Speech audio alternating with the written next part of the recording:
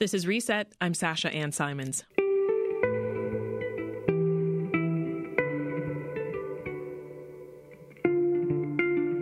We're listening to Underlands, a new single from Andrew Bird.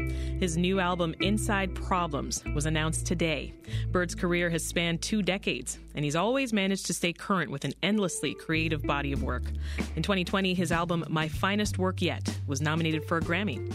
He's even dabbled in acting, having a role in the hit show Fargo that was written specifically for him. Andrew Bird joins us now to discuss his career and new album. Thanks for being here, Andrew. Thanks for having me. So I want to start out our chat with your storied career. What would you say, of all the things you've done, is your proudest achievement? I've always measured things by the live performance.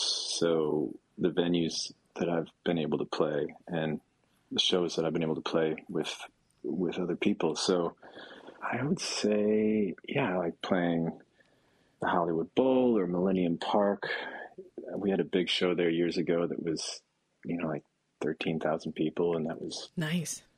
That was it really a moment. I bet. Yeah. Yeah. So that's kind of how I've always think of things in terms of the performance, the live show. So the new single, it features some perfectly melodic whistling, which is classic Andrew Bird. What is it like being the best whistler alive? I got to ask. Oh, man. I don't know if I'm the best whistler alive, but I don't know. I'd say you are. There's a lot of, different techniques that some of which I can't do. Like I can't whistle through my teeth, or that sort of warbling effect that some people can do. I can't do. My style of whistling is like a sort of a power ballad aria kind of whistling, a full operatic whistling. But what is it like? I don't know. It's just kind of what I do incessantly all day long. So I always say it would be strange to stop whistling. It's a pretty cool talent on stage. Yeah. Well, this new album, Inside Problems, talk about the name. Yeah, it's something that occurred to me years ago. I thought it was amusing. I sort of joke that there's 2 kinds of problems in this world: inside problems and outside problems. And of course, things are not that simple. This kind of is a vague reference to something kind of messed up and wrong going on inside you that no one else is privy to. I gathered certain titles that I think I keep a notebook full of possible titles, and that one stood out. Stuck with me, yeah. I want to play a clip from a short film you released yesterday. I think this captures some of what you're talking about. Let's listen. I feel like I'm molting. It's not a pleasant feeling. I go through 4 or 5 days of just feeling like I have like a layer over me, suppressed and extremely tired. And when I emerge after a few days, I feel like a newborn foal, So the video used for the release is quite interesting. That voiceover kind of feels experimental and introspective. So can you give us more of the inspiration behind this? Yeah, I just decided to, just record myself riffing on what I think the album is talking about. I mean, it's a difficult one to articulate, this album. Usually I have no problem talking about songs on the album, but this one, it's like, I kind of think that's what the songs are for. Mm-hmm. And a lot of them were written, lying in bed when I couldn't sleep in the last couple of years. And I'm not the person that gets up and, mops the floor when I can't sleep. I just lie there and go deep into, I can just kind of pull up a song and kind of tinker with it in my head. And so it's kind of, those moments in the middle of the night when you're just kind of spiraling and there's no distractions or noise to keep the personal demons from kind of running rampant. And I think this album is sort of an attempt to keep them in line or organize them into song form. Makes sense. Yeah. You know, it looks like it's largely behind the scenes footage of the music video for Atomized, which is another recent release of yours. So can you talk about that? Yeah.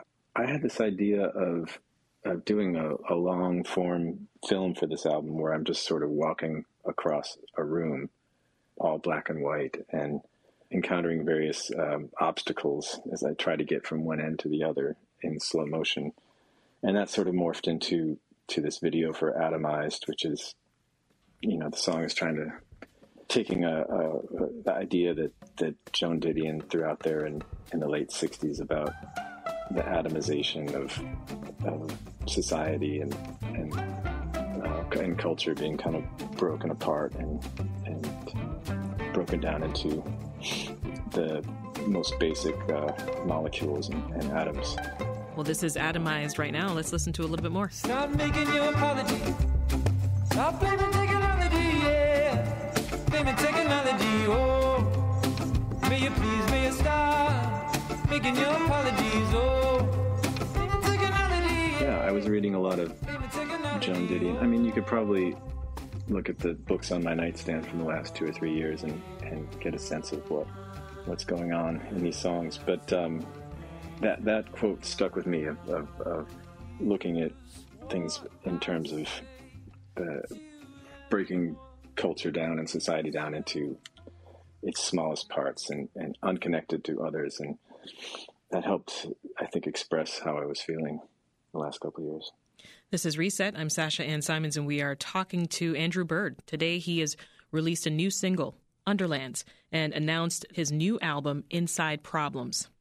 All right, I want to talk about instruments, Andrew. You play so many, but you are probably, I think, best known as a violinist. And I hear that you have a special connection with one of your violins, the one that you bought when you were 16, was it? Yeah, I was getting very serious.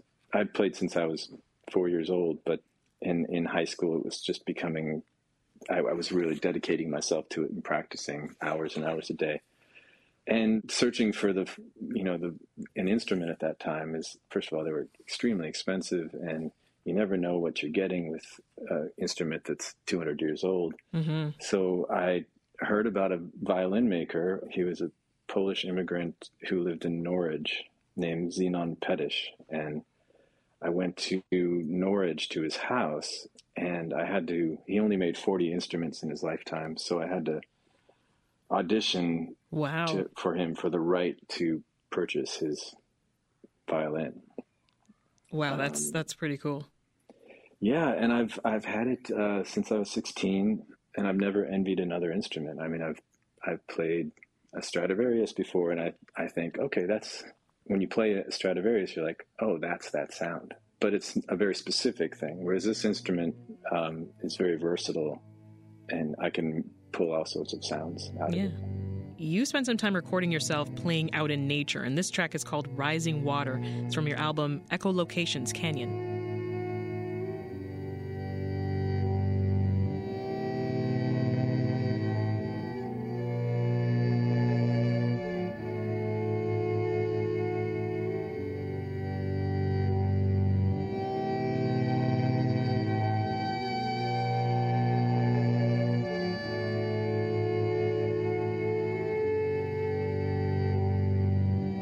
Talk to us about where you recorded this particular track and what inspired you to record it there in the first place.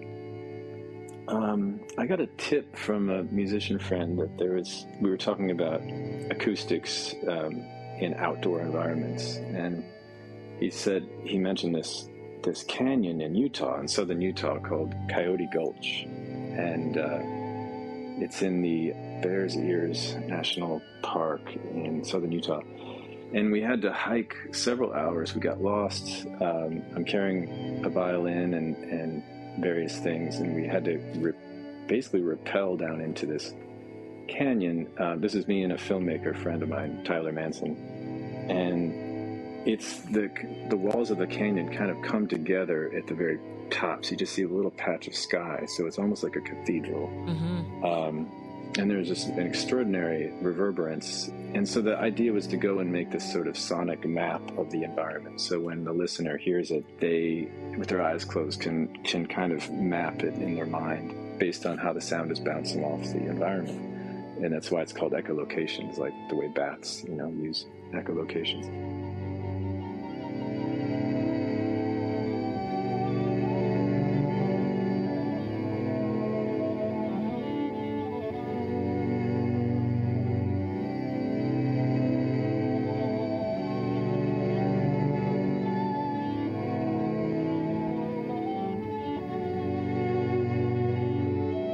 Going in with just sort of a blank slate and waiting to see how the sound bounces off these canyons tells me what to play next. Yeah. Or how little to play, or to how much space to leave so you can hear the reverberance. And then, yeah, there's a track on that album called "The Canyon Wants to Hear C Sharp," which is exactly what it sounds like. Yeah, it's matter of fact. Yeah, mm-hmm. That's just been a fascinating thing for me to come up with projects where you have to react to your environment. Well, that one, Rising Water, it definitely feels very cinematic. Mm-hmm. You've had a hand in scoring several films, Andrew. How'd you get into that?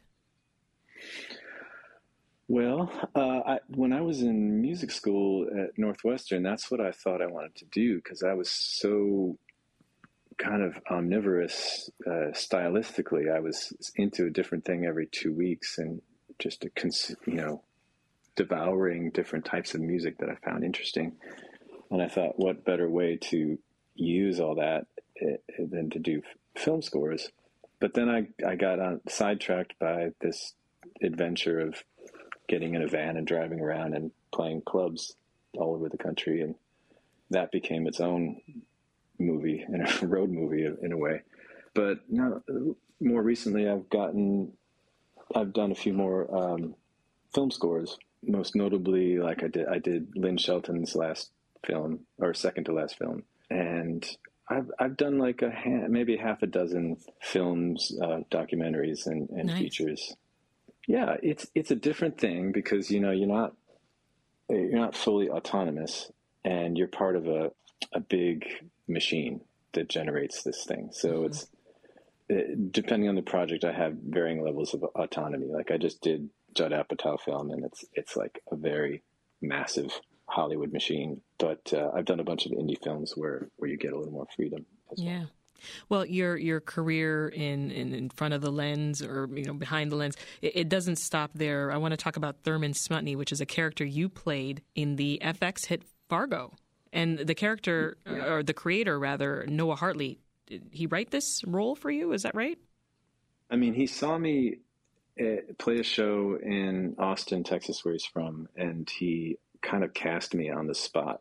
I think he was looking for his funeral director. This is the fourth installment of the Fargo series, and each one of the Fargos has kind of a character that's sort of the moral compass, or like the generally decent person surrounded by all these depraved, violent people. Yeah. That's what he decided I should be in this version. So I play a funeral director in Kansas City in the 40s and 50s, and I'm just trying to keep my family safe and amongst gangsters. And yeah, it was my first time acting. And what was that like, taking that leap?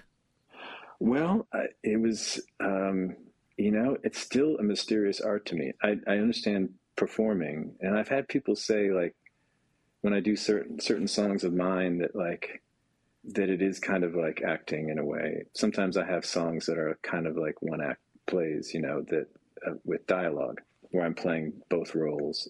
So I understand what that feels like, but to do it on a set over and over again while they set up the different camera shot, that's a different kind of performance, where you're trying to sustain your presence all day long. That was tricky. That was hard. Let's talk about this tour. We talked about your album Inside Problems. You named the tour Outside Problems. Why?